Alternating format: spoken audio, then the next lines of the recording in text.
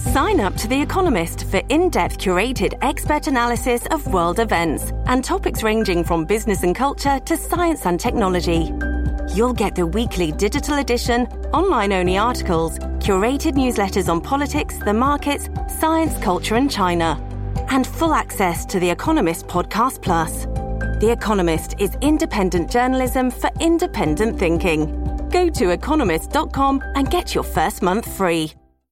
Hello, everybody. This is Marshall Poe. I'm the editor of the New Books Network. NBN listeners like to read books and buy them. So we thought we'd tell you that right now, our friends at Princeton University Press are having a remarkable site-wide sale. You can get 50% off books, including ebooks and audiobooks, with the code 50, F-I-F-T-Y, at checkout until May 31. You can save some real money on Princeton University Press books. I encourage you to go there and check it out. Hello, and welcome to New Books in Philosophy, a podcast channel in the New Books Network. I'm Carrie Figdor, Associate Professor of Philosophy at the University of Iowa, and I'm co-host of the channel along with Robert Talisse, Professor of Philosophy at Vanderbilt University. We interview philosophers about their new books, covering a wide range of areas including ethics, metaphysics, philosophy of mind, political philosophy, aesthetics, and many more. Today's interview is with Tad Zawitsky, Associate Professor of Philosophy and co-director of the Mind-Brain Evolution Cluster at the George Washington University. We'll be talking about his new book, Mind Shaping, a New Framework for Understanding Human Social Cognition, which is just out from the MIT Press. Social cognition involves a small bundle of cognitive capacities and behaviors that enable us to communicate and get along with each other, a bundle that we have and even our closest primate cousins don't, at least not to the same level of sophistication. Pervasive collaboration, language, mind reading, and what Zawitsky calls mind shaping, which in turn includes our capacities and dispositions to imitate, to be natural learners, and to conform to and enforce social norms. Most researchers hold that mind reading, our theory of mind, is the linchpin of the rest. Our ability to ascribe one another mental states with propositional content is necessary for sophisticated language use and for mind shaping. Zawitsky argues, in contrast, that what's fundamental in social cognition is the mind shaping capacity, that this ability to homogenize our minds, as he puts it, makes sophisticated mind reading and language possible. On his view, for example, language didn't evolve so that we could express thought. It evolved so that we could express our commitment to cooperative behavior. Zawitsky's innovative approach centers on reinterpreting and extending Daniel Dennett's intentional stance so that it takes on a role in the cognitive development of the species and in individuals' development of their other social cognitive capacities. Let's turn to the interview. Hello, Tad. Hello. Hi, welcome to New Books in Philosophy. Hi, thanks. Thanks for having me. I'm very excited to be talking about your new book, Mind Shaping, a New Framework for Understanding Human Social Cognition, which is just out from MIT. Before we get into the details of the interview, I always like to start with a little bit of background about you and about the project.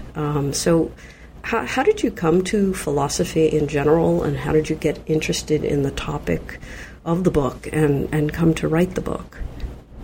Well, I was probably interested in philosophy since I was a teenager, but didn't quite know what it was till I went to college.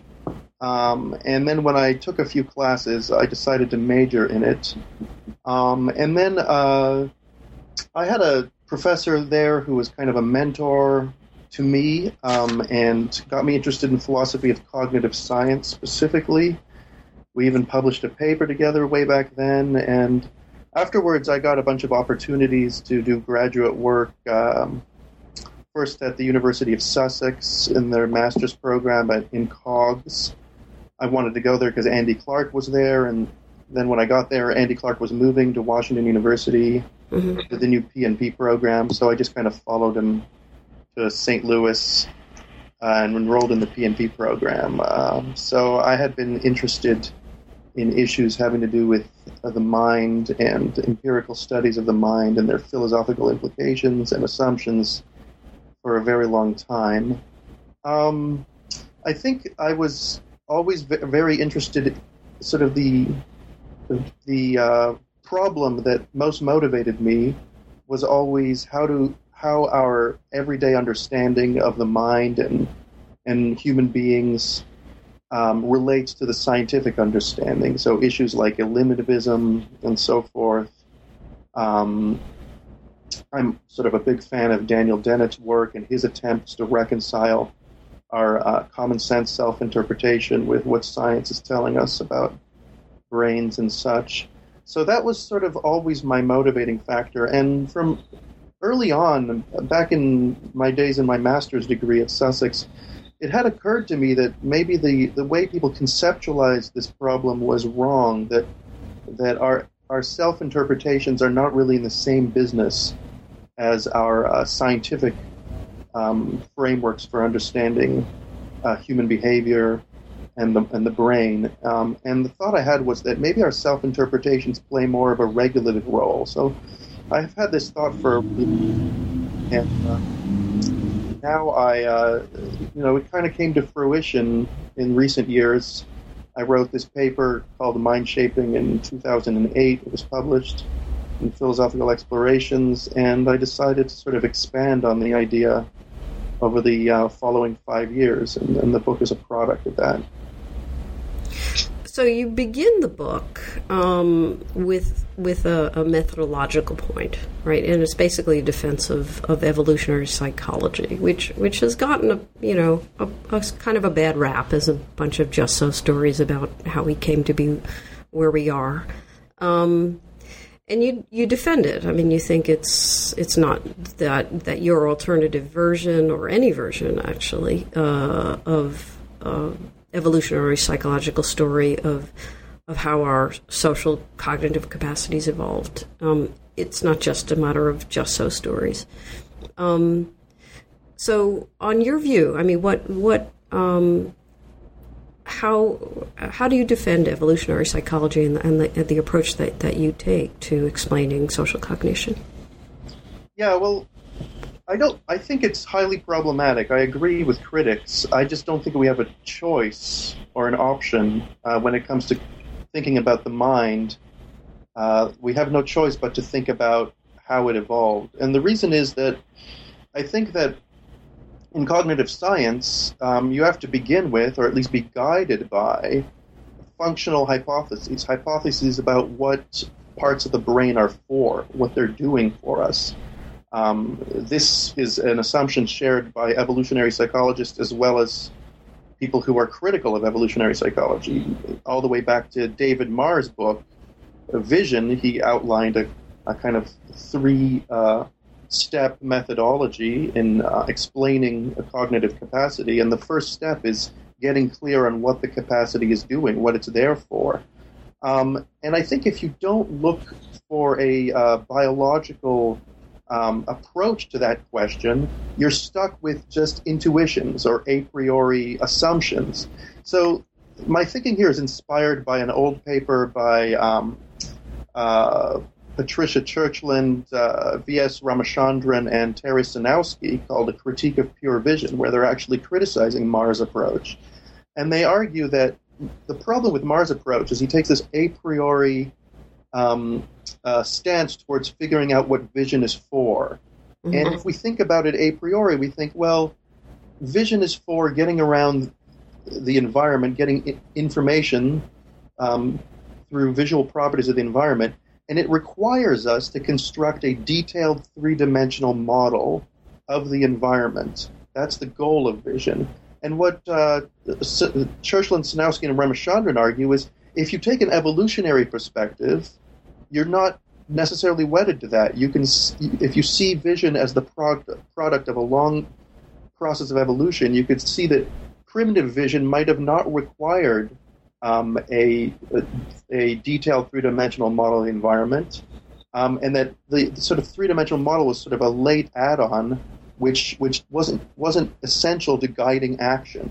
And I want to do something similar for social cognition. I think if we look at social cognition a priori, it seems like we can't do anything adaptive socially. We can't cooperate, we can't communicate, unless we first get accurate pictures of each other's minds, unless we can first mind read accurately. And so, a priori, it seems like mind reading will be the most important component of human social cognition. And so propositional attitude attribution in particular will be sort of fundamental. But I think if we take an evolutionary perspective, as with the Ramachandran-Sanowski-Churchland argument, we can look at social cognition in a completely different way and see that much more primitive mechanisms may have played a more important role in evolution, and hence may actually still play a more important role. So that's the motivation. I want our speculation about what social cognition is for to be constrained by empirical matters, like what it evolved to do. But I grant it's really difficult to get feasible empirical constraints here. I mean, we don't have time machines. We can't really go back in time. And our speculations there will always be problematic due to the dearth of evidence, of empirical evidence. But I still think they're better. There's more constraints there than just a priori speculation. And I go in the book through some kinds of evidence that I think are relevant. For example, we have fossils that tell us roughly when our skulls started expanding at a rapid rate. There's evidence that raises all sorts of interesting issues, like how do you birth a child if you're a biped and you have a narrow pelvis? How do you birth a child with a huge head? Well, one thing you do is you birth children, which is what humans do, with partially collapsed skulls and undeveloped brains. And what can we infer from that? Well, that a lot more brain development happens after birth in humans and in our ancestors than does in other species. And I think this has some really important implications for social cognition.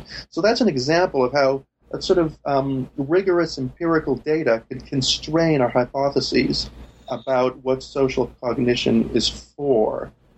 Basically, the framework I take is there's got to be some fact of the matter as to why the distinctively human sociocognitive capacities, mind reading and such, caught on at a particular point in history and not earlier. And there's got to be a fact of the matter as to why they've been maintained in human populations and how they've been maintained up to the present day in human populations. Now, these are facts about biology, and of course it's hard to ascertain what these facts are, given that the evidence is noisy, but the facts are there, and they play an important role, I think, in constraining other projects in cognitive science and understanding what parts of the brain are for example. And so it's worth finding what evidence there is to try and establish these facts.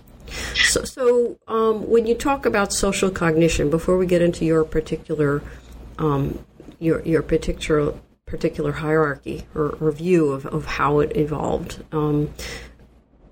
maybe you could say a word about what social cognition is generally thought to consist of. You know, what the elements of this, what you call the social cognitive syndrome are. Yeah, well, the sociocognitive syndrome involves more than just social cognition. It involves various social capacities. So what I mean by the human sociocognitive syndrome is those social capacities which appear to distinguish our species from others.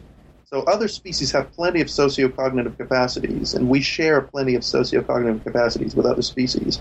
But I think there are four which there's a lot of consensus, are pretty distinctive of human beings. So one is, and the one that has traditionally been taken to be the central one, is sophisticated mind reading. And what I mean by this is the attribution of full-blown propositional attitudes like belief and desire as such. I think we share a lot of more rudimentary forms of attribution, psychological attributions, with other species. Like we can track behavioral patterns and so forth, maybe keep track of emotions. But attributing beliefs and desires, especially beliefs, there's a lot of consensus that only humans do that. Another feature which is distinctive of human social capacities, is what I call sophisticated mind shaping. And there are a lot of examples, but we're much better at imitating the fine-grained behavioral properties of our conspecifics than even the great apes are, even chimpanzees or orangutans. Another thing we're good at is we're better at pedagogy, at teaching offspring things. Another thing we are good at is norm enforcement. So we're good at making each other match certain regulative or normative ideals. And of course, the most sophisticated forms of mind shaping involve kind of abstract models that we have in myths and other language-based forms, like the law, where we try to get people to match certain abstract models. So that's something also that's distinctive of human social capacities. Another thing that is distinctive is cooperation. There are rudimentary forms of cooperation in other primate species, but nothing approaches the sort of pervasiveness and importance of cooperation that we see in human populations. And finally, there's human language, which on a number of levels is very different from animal communication. It's structurally very complex. It's got recursive structure, and it's semantically very flexible. We could use language to talk about anything, which is not the case for human-animal communication systems. So the human sociocognitive syndrome consists of these four distinctive capacities: sophisticated mind reading, sophisticated mind shaping, distinctively human language, and the pervasive cooperation that you see in human populations. And what I want to say is that I want to investigate how these four capacities are related to each other, both now and in evolution. And I think the standard view is that sophisticated mind reading was the most important step, that before we could attribute full-blown propositional attitudes to each other, beliefs and desires, we couldn't really engage in sophisticated mind shaping, pervasive cooperation, and sophisticated language. And I want to sort of turn that on its head. I want to say that actually sophisticated mind shaping was really much more important in that, and we couldn't really attribute propositional attitudes until we already had sophisticated mind shaping, widespread cooperation, and sophisticated language on the scene. So could you maybe go a bit into what mind shaping is? And that's not a phrase that is already kind of in widespread use. So and in your second chapter, you go into details what you mean by that. So maybe you could explain. You describe it as mind shaping as getting a target mind to match a model. So maybe you could explain to us what you mean by mind shaping. Yeah, I use the term because I want to contrast it with mind reading. So that's sort of a term of art that's been around for several decades now. Nichols and Stitch have that book, Mind Reading, and I wanted to say actually social cognition is more about mind shaping than mind reading.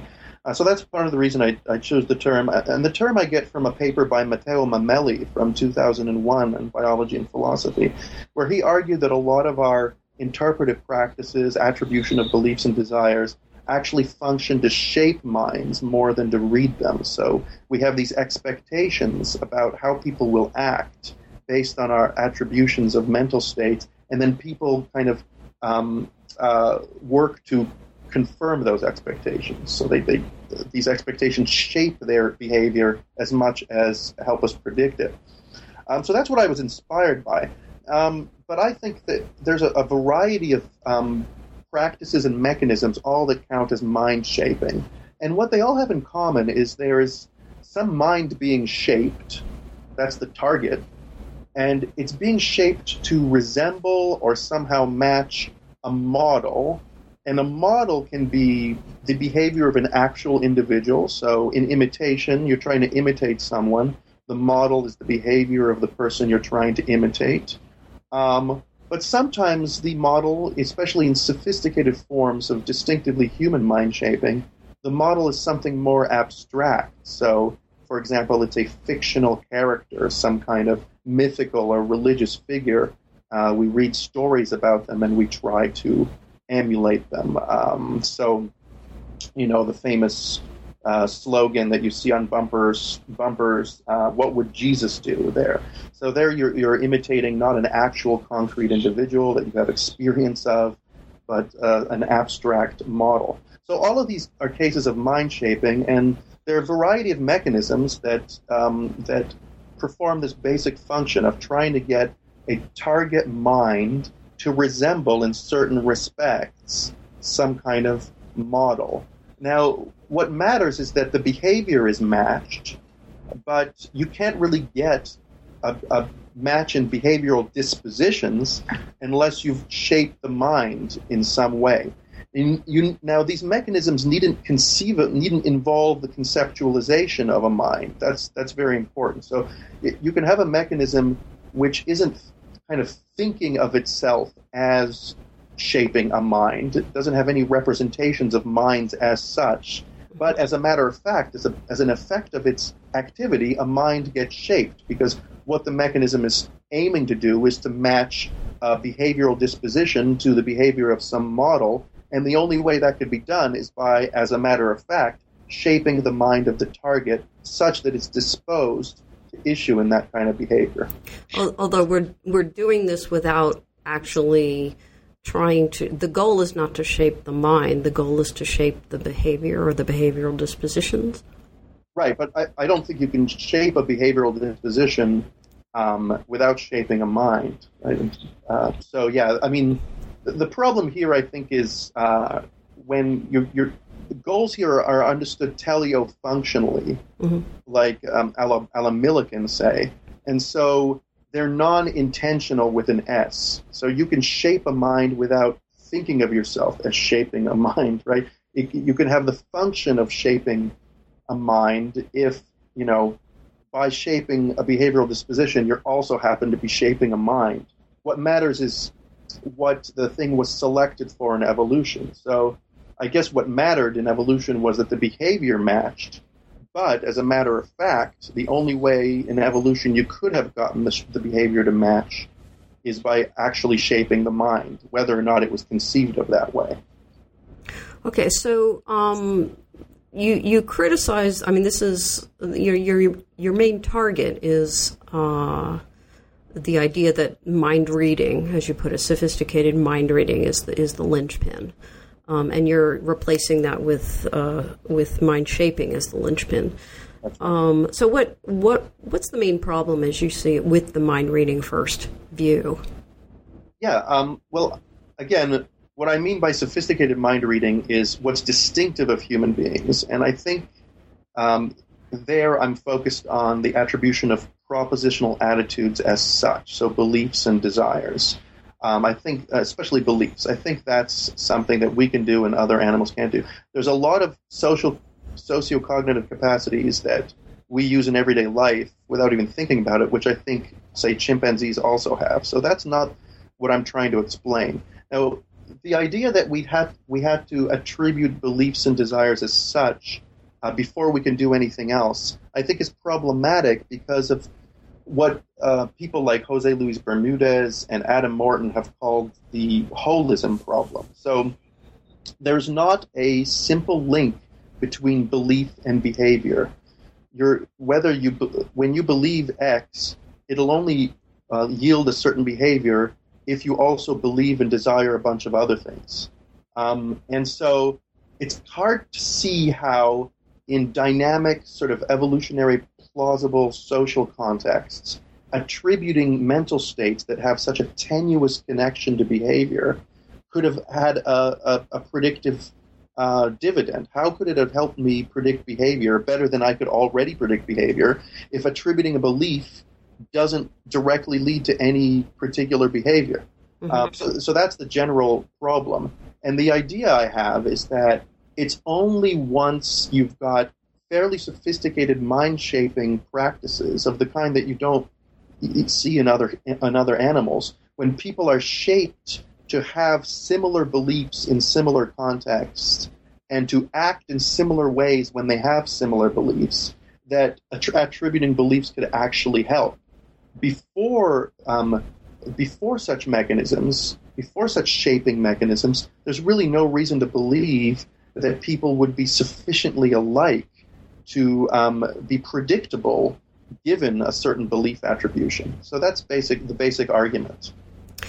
And you also have a basic criticism of the idea that language also requires this sophisticated mind reading first view. I mean, that's a pretty well entrenched idea, right? That there's a particular Gricean picture of language in which it involves attributing all kinds of communicative intentions to each other.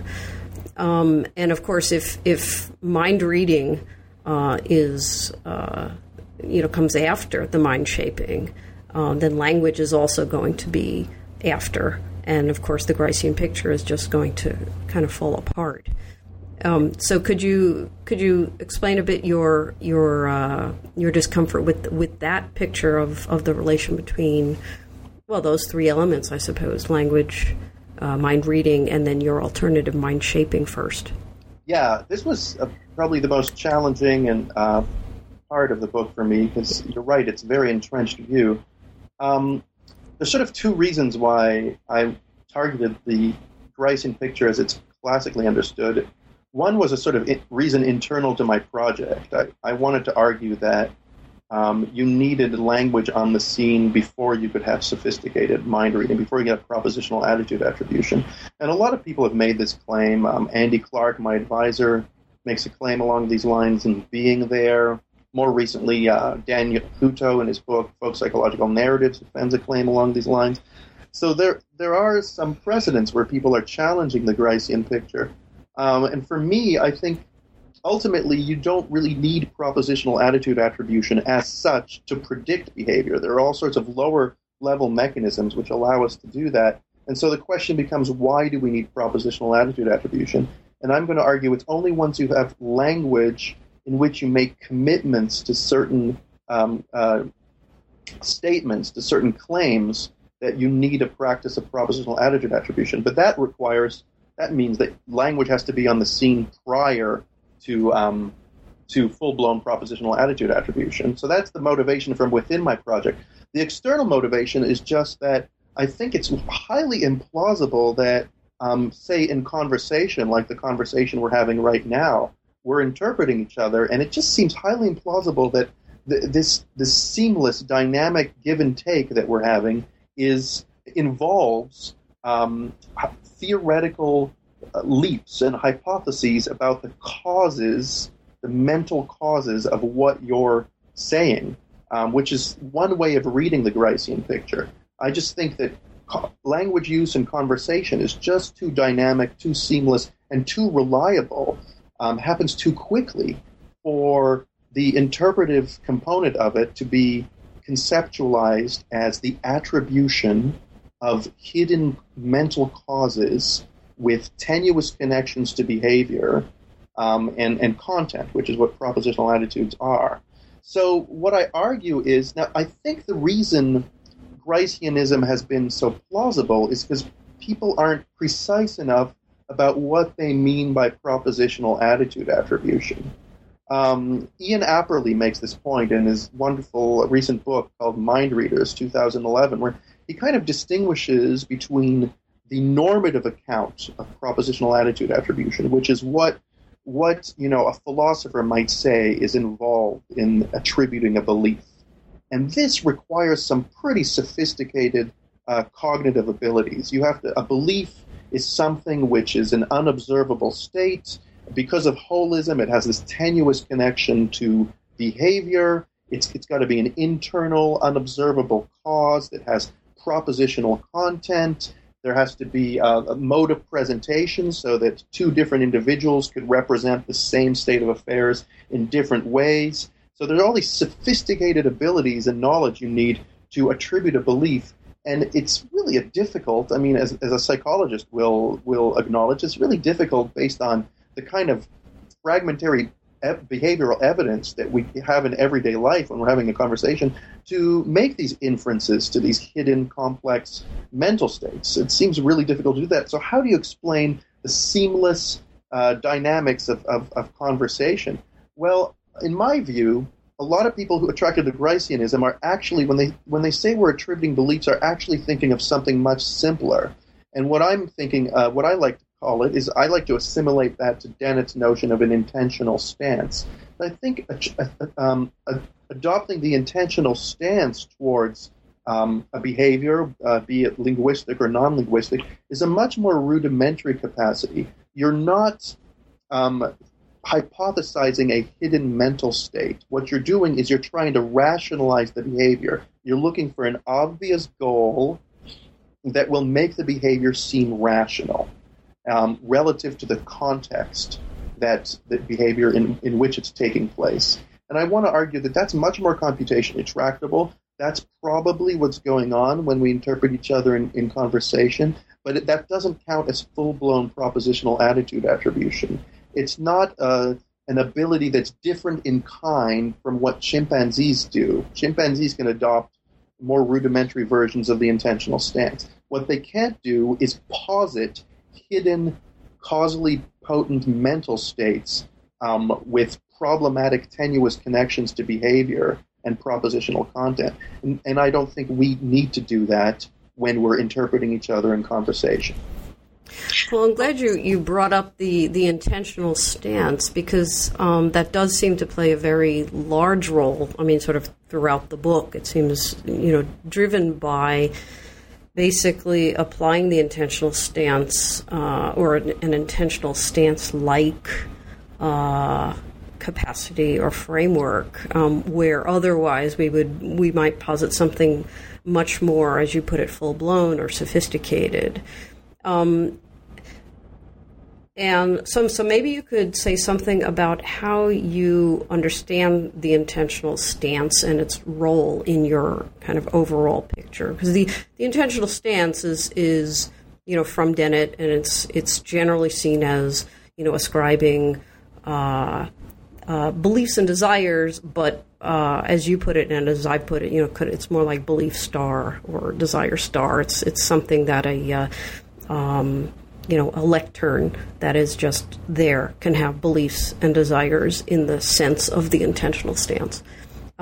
So the intentional stance itself is a theoretical construct, plays an important role in your theory. It's supposed to be far more primitive, at least, in theory, than the things it's supposed to explain. So maybe you could expand a bit more on how you take what you understand the intentional stance to be and its role in your overall theory. Certainly, yes. I mean, it's very important, and Dennett's probably my favorite philosopher, so I'm very inspired by his work, and I think I see this book as very compatible with what he says, but it's also parts of it are incompatible because he says many different things about the intentional stance, and sometimes he proposes it as an analysis of our full-blown concepts of belief and desire, and I think it isn't. That's not a good job for it. I think it's better understood as a characterization of what we do when we interpret each other in everyday life, but I don't think we attribute beliefs and desires for most everyday interactions because it's just too difficult. I think the key distinction between attributing full-blown propositional attitudes and the intentional stance has to do with an appearance-reality distinction. So I think when it comes to attributing a propositional attitude, as philosophers have understood it, certainly, and a lot of psychologists, you have to think of what you're attributing as the mental reality behind the behavioral appearance. And what that means is you can imagine cases where you have two patterns of behavior which are very similar, even counterfactually similar, that are caused by radically different propositional attitudes. That's what an internal cause is. That's what the mental reality is supposed to be. It's not something that is easily read off of behavior. This is not what the intentional stance is. According to Dennett, if you make an attribution that rationalizes the behavior and enables you to predict the next step, that's all there is to the attribution. There is no deeper fact of the matter. So in a classic discussion, Dennett asks us to imagine an art critic, a famous art critic who has a son who decides to become an artist and becomes a mediocre artist. And the art critic is constantly sort of praising the art in public, saying how great it is. And Dennett says that behavior seems compatible with two different attributions. Either the art critic is so blinded by love for his son that he actually believes the son's art has value, or the art critic doesn't believe the son's art has value, but behaves as though he does out of sort of concern for his son. And Dennett says that we could look at the entire autobiography, or the entire biography of this art critic from till he dies, and find absolutely no evidence that goes one way or another. And he thinks that if that's the case, there is no deeper fact of the matter as to what the art critic really believed. Now, that's how the intentional stance works, but I don't think that's what our concepts of attributing propositional attitudes amount to, right? And so that's why I think the intentional stance is pitched at the level of behavior. Any attribution which makes sense of behavior and enables us to predict future behavior is equally good. So I think there is no distinction between the behavioral appearance and the mental reality. All that matters is whatever explains the behavioral appearance.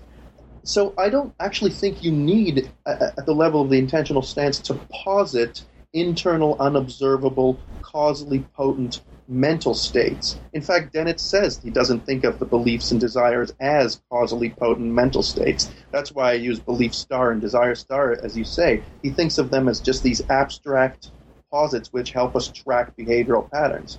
And I think this maps very nicely onto a new paradigm in developmental psychology called the teleological stance by the Hungarian developmentalists György Csibra and Gergely Csibra and György Gergely. They argue that even very young infants assume that agents aim at a goal and pick the most efficient means from those available in the context to accomplish the goal. And I think that's a very rudimentary example of the intentional stance. You're not speculating about the causes of the behavior, the hidden, unobservable states that yield the behavior. You're just saying, look, this behavior can make sense. It's rational. It's an efficient behavior if we assume it's aiming at this end state given these constraints. So I think the teleological stance is sort of a rudimentary version of the intentional stance. There's evidence that chimpanzees employ a similar heuristic. And then I think this develops. So what happens in human development is infants assume that all behavior of other agents aims at a goal in the most efficient way given the constraints of the context. But then sometimes this assumption is confuted. So the agent appears to engage in a behavior which is inefficient. And then what that does is it drives the infant to notice other factors which might show the behavior to be efficient, even though at first it looked inefficient. So the infant might notice that the agent didn't notice something, wasn't looking at a relevant object in the environment. And so the infant learns, well, if you don't see the relevant object, you won't engage in what appears to be the most efficient behavior. Relative to what you've seen, your behavior will be efficient, but not relative to the actual fact. And so there you get a more sophisticated version of the intentional stance, but you're still not positing opaque internal mental states. You're simply looking for factors that are available in the environment that can explain why the behavior really is efficient, even though at first it didn't appear to be efficient. And I think this is what the intentional stance is. And you can imagine infants bootstrapping to ever more sophisticated understandings of agency based entirely on this heuristic that all agent behavior is always the most efficient behavior for accomplishing some goal. And if it looks inefficient, look for some mitigating factor. So that's the intentional stance. So, but you, okay. So one of the, there were a lot of questions that would naturally be raised in all of what you've just said. But let me just pick up on this last issue because you seem to, what's in the back of your mind and mind obviously is a lot of this literature on the false belief task, right? Which is usually interpreted as when do infants or very young children begin to ascribe full-blown propositional attitudes. And it's, latest it's been pushed back to like 6 months where, based on looking time behavior, right? I mean, human infants are able to or have some sort of a theory of mind. And you're of course just saying, wait. No, it's just reading behavior a la intentional stance. But at the same time, they are interpreting what's being done in terms of goals. That seems to be a fairly sophisticated capacity right there. So I'm just wondering if you could say more about, just how primitive the intentional stance is within the picture or the role that you want to give it within your overall theory. Yeah. I don't doubt that it's a sophisticated capacity, but remember, I try to stress this throughout the book, that what I'm interested in is explaining distinctively human sociocognitive capacities. And I think the attribution of goals is not distinctively human. There are a lot of species, not even just primate species. I mean, there are bird species that seems to be good evidence they attribute goals. I think for me, and I think for the intentional stance, to attribute a goal is not necessarily to attribute representation of a goal. So when you attribute a goal to something, it doesn't mean you're thinking of the thing as having a representation of that goal somewhere in its head that's causing the behavior, the goal-directed behavior. Mm-hmm.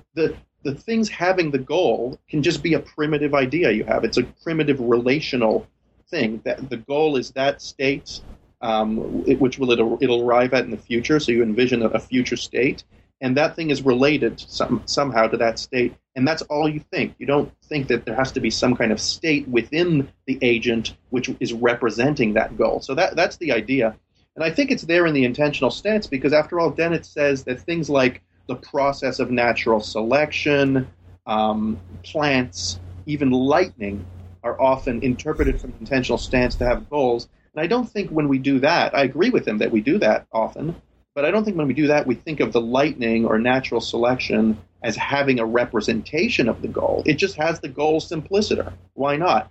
And then when in human infants, so with the false belief tasks, the looking time, nonverbal false belief tasks, I think that is more sophisticated than just attributing goals because there's a sensitivity to the information.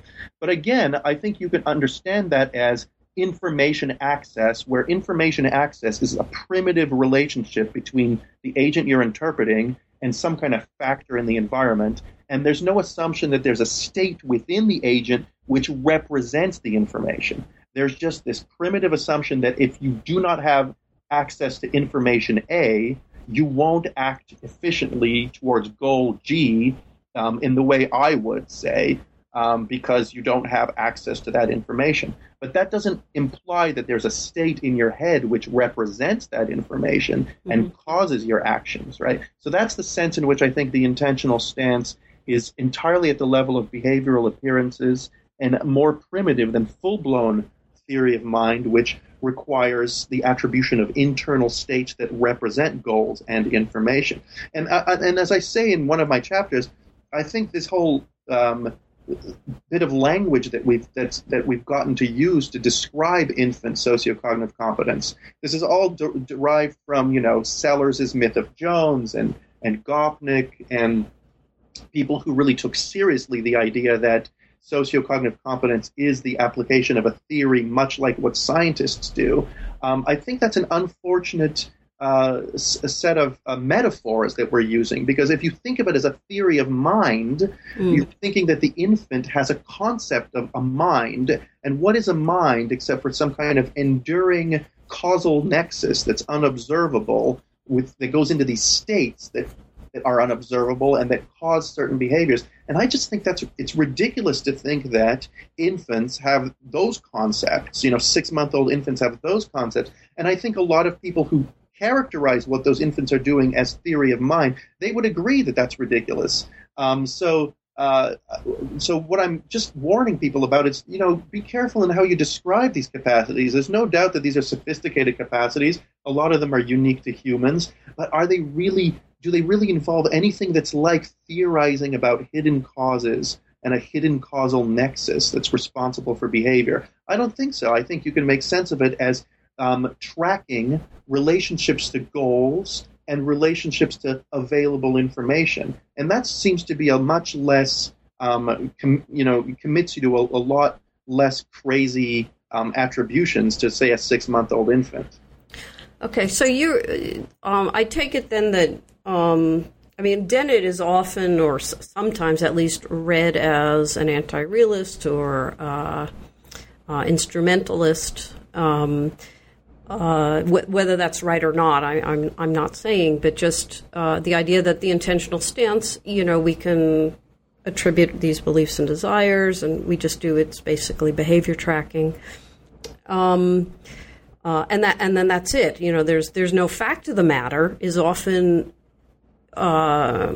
interpreted as, well, that's it. It's just what we can know, and there is no sort of there is no determinate mental state, hidden, causally efficacious state inside the head of the father of the artist, for example. You seem to be departing from that particular interpretation of Dennett. Is that correct? Yeah, well, it's interesting that you asked this. It's a great question. I think the reason Dennett is committed to that, and the reason is that he sees the intentional stance as an analysis of our full-blown concepts of belief and desire, and also as a methodology for doing cognitive science when we're trying to interpret things. So that's what leads to the anti-realism, because if that's all that beliefs and desires are, then there's no fact of the matter as to ultimately regarding which beliefs and desires we have. My innovation in this book is to kind of bracket that whole debate and give people like Fodor their views, accept their views when it comes to the analysis of what beliefs and desires, what the concepts of beliefs and desires are, and even just scientific methodology. So just say maybe they're right.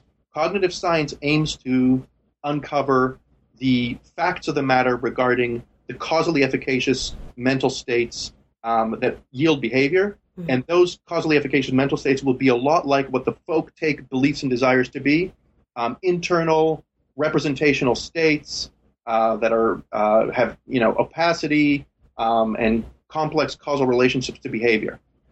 I'll grant the anti-Dennettians that. But that still leaves open the possibility that infants are Dennettians. So rather than theorists, rather than Fodorians, rather than full-blown, speculators about the causal etiology of behavior, they are Dennettians. So maybe Dennett's wrong about our mature concepts and about what science is doing, cognitive science is doing, but he still might be right about what infants are doing, right? And so the innovation here is that what Ian Apperly calls System 1 mind reading, the primitive, automatic, largely unconscious kind of mind reading that you see in looking tasks and that we likely share to some extent with chimpanzees, that at that point we're not being theorists, we're not making a behavioral appearance, mental reality distinction, we're not postulating internal states with causal control over behavior. We're just being Dennettians. We're trying to compress behavior into these abstract categories, which I call goal and information access, rather than belief and desire, to distinguish it from these more full-blown concepts. So I mean my view to be compatible with the more sort of Fodorian understanding of what beliefs and desires are and of what cognitive science aims to do. Even though I'm not committed either way there. Dennett might be right about that as well, or Fodor might be right. I don't really care about that. So my view is actually compatible with there being determinate facts about what your beliefs and desires are. They're just not the kind of facts that we find through quotidian interpretation, everyday common sense interpretation. They're the kind of facts that you need to do cognitive science to find out about. But in everyday life, we don't need to settle the issue of what you really believe, what you really desire. All we need to settle is what the best way of interpreting the pattern of behavior is, right? So that's my point. My point is that we can be Dennettians about what infants can do and what adults do in their unreflective, everyday, seamless interactions, even if we're neutral about whether Dennett's right about our mature concepts of belief and desire and about what cognitive science is doing. Okay, that was very helpful to me. So let's look at how you look at for example, language. Then, so the standard view, language evolved to express thought, something like that. And your view is that language evolved, and I'm kind of shortening, paraphrasing, oversimplifying. Language evolved to enable us to commit to behavior consistent with the claims we make. And this requires a bit of unpacking. So because you bring in people like Robert Brandom and others. So could you explain on your view, now that we've sort of taken on board your reversal of the relationship between language and mind shaping and mind reading, what did we evolve language for, on your view? Could you explain that?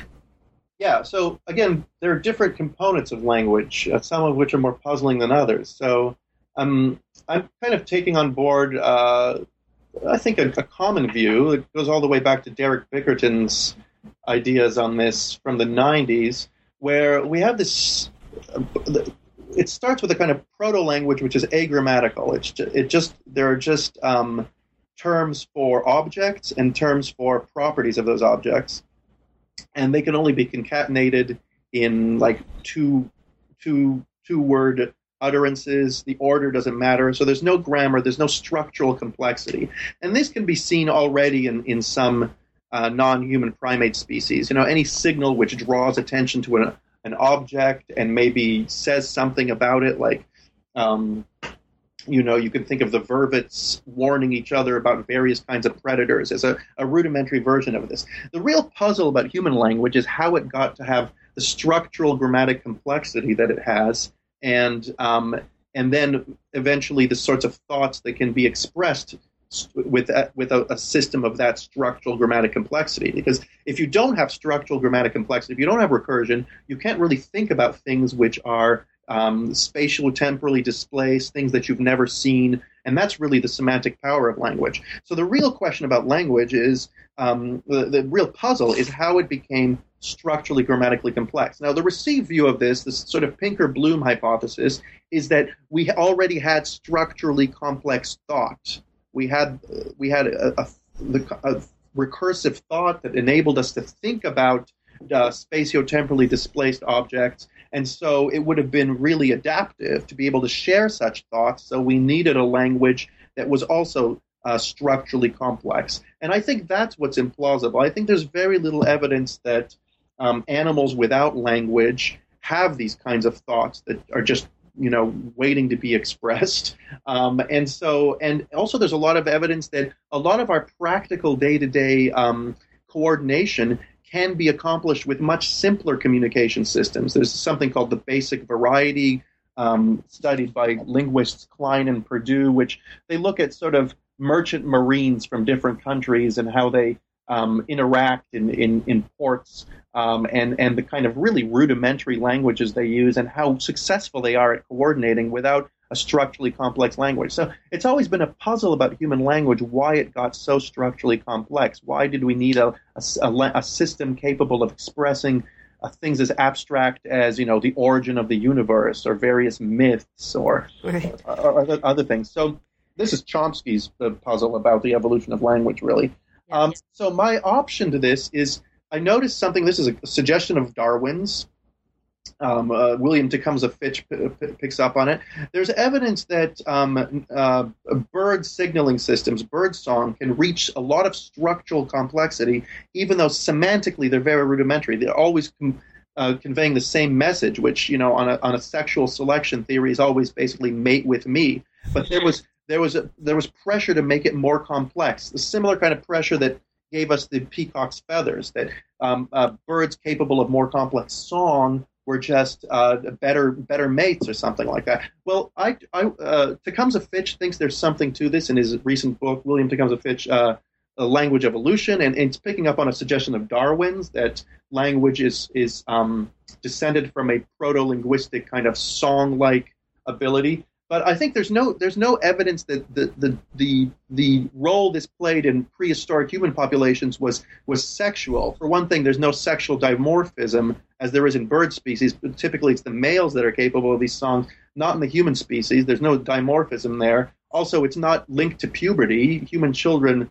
are capable of complex language far before puberty. So it's probably not sexual. And my hypothesis is that it had to do with cooperation, that to signal your abilities to cooperate and your reliability as a cooperative partner, perhaps you had to engage in some kind of perhaps ritualized communicative behavior, including dance and song. And that was what drove the evolution of our capacity for complex communication. That, there would be this competition between, the better you were at these complex rituals, the more reliable you were deemed, the better a cooperative partner you were deemed. And that was the pressure that led in this kind of arms race to increasing capacities for complex communication. So right from the start, complex language was used to signal commitment to cooperative behaviors, right? And that's the idea I have. So once that's on the scene, once you have language as this signaling device, this complex signaling device, I think after that happens, you have all sorts of pressure, to live up to your commitments, the commitments you signaled. And if you don't live up to them, you have to somehow, excuse your behavior. And that's really where propositional attitude attribution comes in. So it's in providing excuses or reasons for what we do. Justifying your behavior, yes. And this, here I'm picking up on a whole other literature that begins with Jerome Bruner's book, Acts of Meaning, where he sort of notices that a lot of propositional attitude attributions in everyday life, in such sophisticated adult propositional attitude attributions, involve giving a story that rationalizes or justifies an apparent deviation from a community norm in terms of beliefs and desires that make it seem rational. And there's some sort of empirical evidence for this. I mentioned in my final chapter this really fascinating study by Bertram Moll and co-authors from 2007, where they showed that adults, when they attribute beliefs and desires as opposed to external causes for someone's behavior, they will tend to, when they explain their own behavior, they'll attribute beliefs and desires, propositional attitudes. When they explain someone else's behavior, they'll attribute things like, they had a bad childhood, or they're just lazy, character traits that don't rationalize the behavior. And it turns out that it really doesn't matter how well you know the other person. Even if it's a parent or someone who's intimate, you will still more likely to attribute to them this external factor rather than a rationalizing, justifying propositional attitude. But when you're asked to make someone else's behavior look good, suddenly you attribute propositional attitudes towards them at the same rate as you would towards yourself.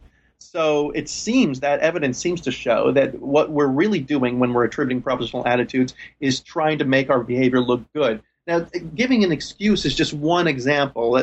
They have a more general term for this called impression management.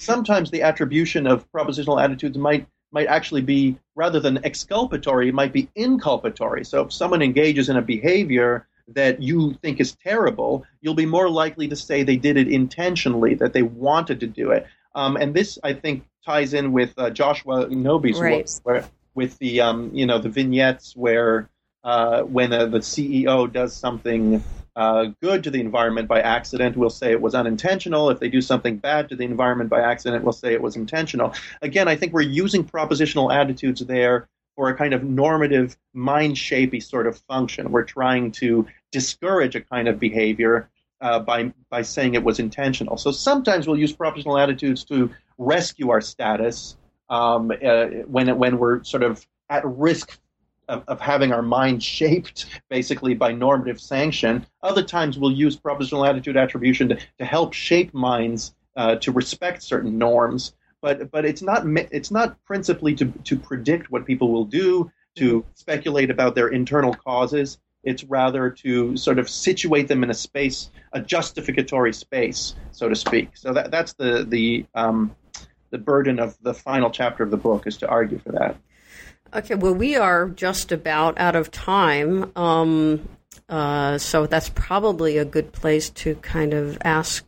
Well, I had wanted to ask about how coordination emerges on your view to kind of wrap everything up. So maybe you could say very briefly, just on your view, how human cooperation evolved. Yeah, well, cooperation and coordination are related, but they're not exactly the same issue. So one issue, cooperation, is how are we motivated to help each other out when the incentives seem to go against it. Prisoner's dilemma situation. Coordination issue is even when the incentives are for cooperation, there are a number of options, and we don't know what option the other person will pick. So how do we know which options we'll pick? So the classic example is an interrupted telephone conversation. We're both motivated to get back on the line, but if we call at the same time, the line will be busy. If neither of us calls, we won't get reconnected. So how do we coordinate that situation? Now, of course, mature populations do this with language, but the problem has always been that language itself presupposes a solution to these coordination problems, that we use words in similar ways. So how can this be done? And this appears to be a job for mind reading, but I argue in chapter 4 of my book that mind reading really won't solve the problem, because when we read each other's minds, all we learn is that the other person is trying to figure out what we're thinking, and you get caught in this kind of endless loop. So the idea is that coordination solved because there's this idea from the economist Michael Bacharach, wrote this book called Beyond Individual Choice about 10 years ago. Actually, it was published posthumously and edited by some colleagues of his because he died while it was being written. But his idea is that a lot of these coordination problems require us to think of them not as a problem facing two people trying to coordinate, but rather as a problem facing a plural subject. So, for example, there's a classic game is called high-low. If we both pick high, we get the best reward. If we both pick low, we get a lower reward. If we pick the opposite, you pick high and I pick low, we get no reward. Well, how do I know what you're going to pick? If I see it as me trying to guess what you're going to do, all I'm going to know is that you're trying to guess what I'm going to do, and we never get to a resolution. But for humans, this is a fairly trivial game. They both always pick high. How do they know that? Bacharach thinks is they think as a team rather than as two individuals. So we think, what would be the best for us what distribution, what selections, what pair of selections would be best for us? And obviously it's high-high. High-high gives the best overall distribution of goals. So if we think of problems as facing an us, what Bacharach calls kind of a we construal, a first-person plural construal, this can solve a lot of coordination problems. So the question is, how do we conceive of problems as facing us rather than as a problem facing two individuals? And my idea is that it's through practices of mind shaping that we are educated to think of problems that way. And so you don't have to go around wondering whether a person you meet will think of the problem as a problem facing an us, because as a matter of fact, most of us are raised to think that way about problems. And so that's why mind shaping plays this really important role in coordination. There's also a story to tell about why it plays an important role in incentivizing cooperation. But I'm not going to get into it because we're low on time. But that's really the burden of chapter 4 in the book. Okay, so, we are out of time now, but I would like to slip in one last question. Where are you going from here? Are you working on a follow-up book or on different projects entirely? I'm not really on a follow-up book, but I am trying to spin off some ideas from this book into shorter projects. The the stuff I just said about the intentional stance and how it can be treated as a model for what we do when we're unreflectively predicting each other's behavior, even if it's not accurate as an analysis of full-blown belief desire. Mm-hmm. That's a paper I'm working on now for Festschrift for Daniel Dennett that's being edited by Bryce Huebner.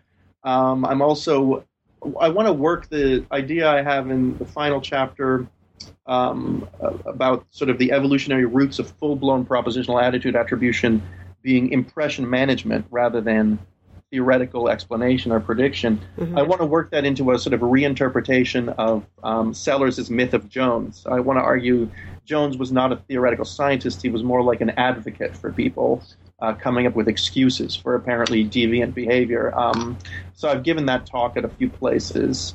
And I'm also working on a paper that talks a little bit about self-interpretation. If we accept the idea that a lot of the categories we use to interpret ourselves are, strictly speaking, inaccurate categories, they don't really describe what's going on in the brain, why might some self-interpretations be better than others? And I want to say that the relevant norm here isn't truth. We're not trying to track a fact about how our brain works. The relevant norm is something like, it's kind of like a program on a computer. When you try to install a program on a computer, you're not the program isn't there to describe what's going on in the computer. The program is something that you want the computer to do, and it's a good program if it gets the computer to do what you want in an efficient way. And so my idea is that our self-interpretations are kind of like that. They don't aim to describe what's happening in the brain. They're kind of aspirational. They're programs that we ought to want to run, so to speak. So that's the kind of third project I'm working on now. Great. Well, thank you very much for a wonderful conversation. And thank you. I've really enjoyed myself, and thanks for this opportunity. Okay. Bye-bye. Bye-bye.